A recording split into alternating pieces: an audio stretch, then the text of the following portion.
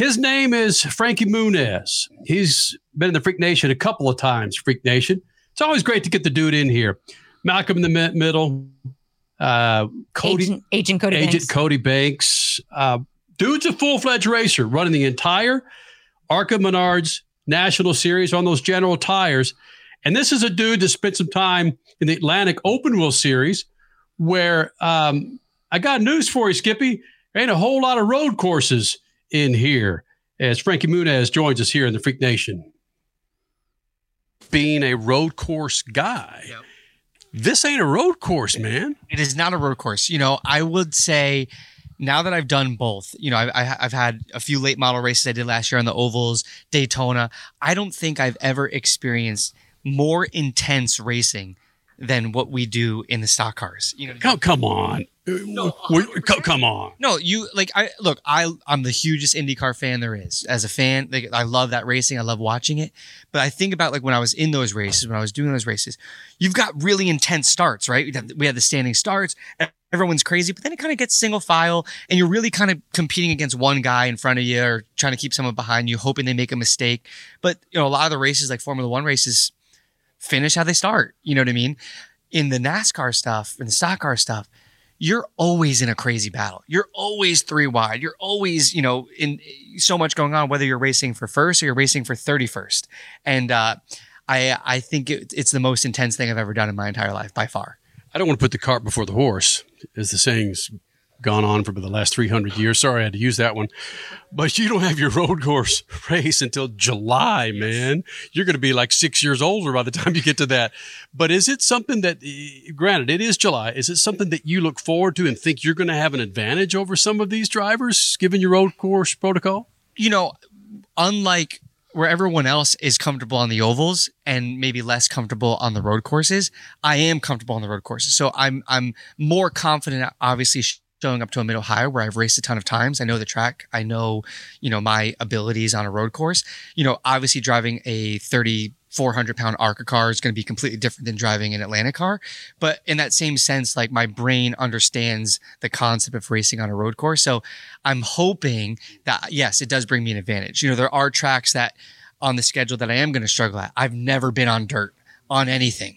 You know what I mean? So I know when I show up there, I'm at a disadvantage everywhere because I've never been anywhere. But at the same time, I know I'm going to probably struggle there. So I look forward to the ones, or at least being able to enter the weekend feeling like this is my weekend. Mindset is so much in this sport. You know what I mean? If you show up and think, man, I don't know, I might be slow. You probably will be. You know what I mean? Because it's such a mental game. But in that same sense, I'm showing up here knowing that at Phoenix, I know I have a very steep learning curve, a very short amount of time to get up to speed, and I'm racing against guys who've been here a bunch of times before, but I'm a race car driver. I'm not doing this as a hobby. I'm trying to be the best and I'm going to give it my all. You know what I mean? You'll know that no matter where I finish, you know what I mean? You'll know that I'm giving it my all. I'm not just, cruising around. I'm trying to win. I want to talk about your mindset because, you can say every race car driver has a great mindset. They're focused when they get to the track. You're different. You are uber focused. And I think you have an advantage in that regard. So let's talk about that advantage that you have because where does it come from, number one? And how do you think that helped you in Daytona and how will it with other races?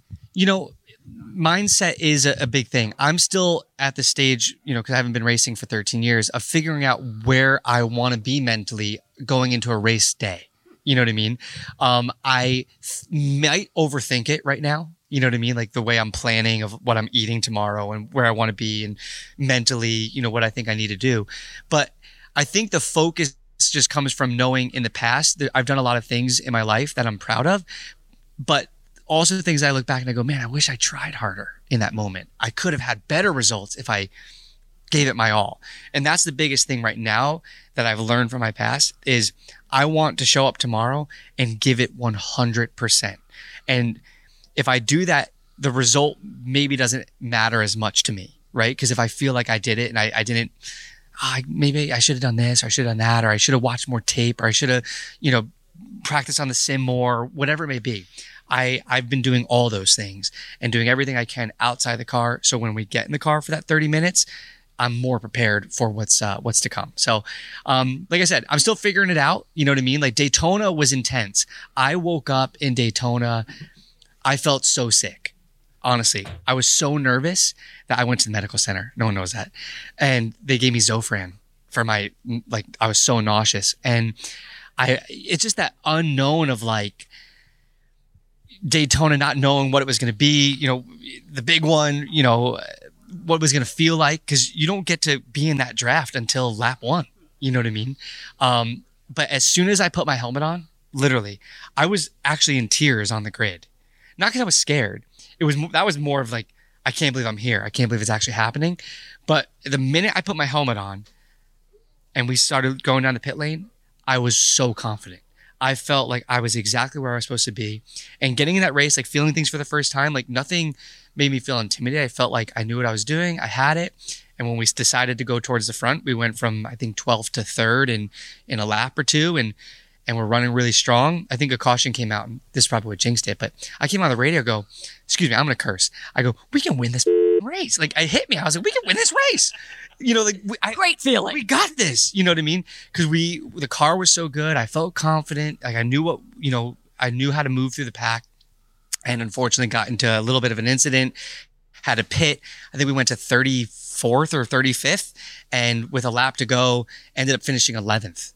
You know, so we moved through the field. It was the most amazing feeling in the world. Obviously, I would have loved to know what would happen if we didn't have to pit for damage, but it makes me excited for Talladega. And it also proved to myself that I can do it. You know what I mean? It proved to me that like I do belong here.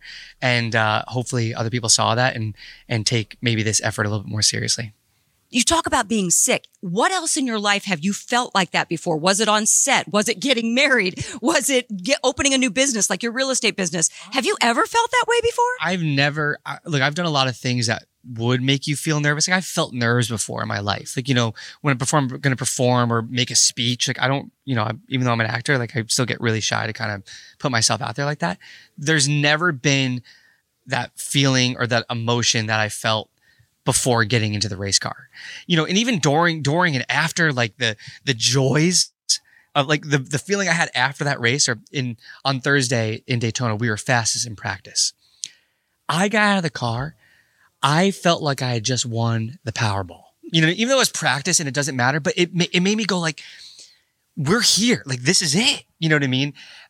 So that was an amazing feeling. So like the nerves, everything about all of it kind of is amplified. You know what I mean? But no, I would say I've never felt the way I felt before the Daytona race. Nothing even came close. Can we get back to what you just said, though? I don't understand this. Who's thinking you're not taking it seriously? And did those people not follow you in Atlantics? Have they not followed you on social media about how much of a big racing person you are? I don't know if they're not thinking that I'm necessarily taking it seriously, but you know, being an actor, people knowing me as Malcolm or Agent Cody Banks, you know, sometimes people kind of see you only as that one thing. So typecasting in Hollywood, what? You know what I mean? But jumping into this world, into this sport, it's not easy. You know what I mean? So a lot of people think it's like a publicity thing, or it's just for a hobby, or I'm just doing it for fun, or I'm wasting my money, or whatever kind of thing.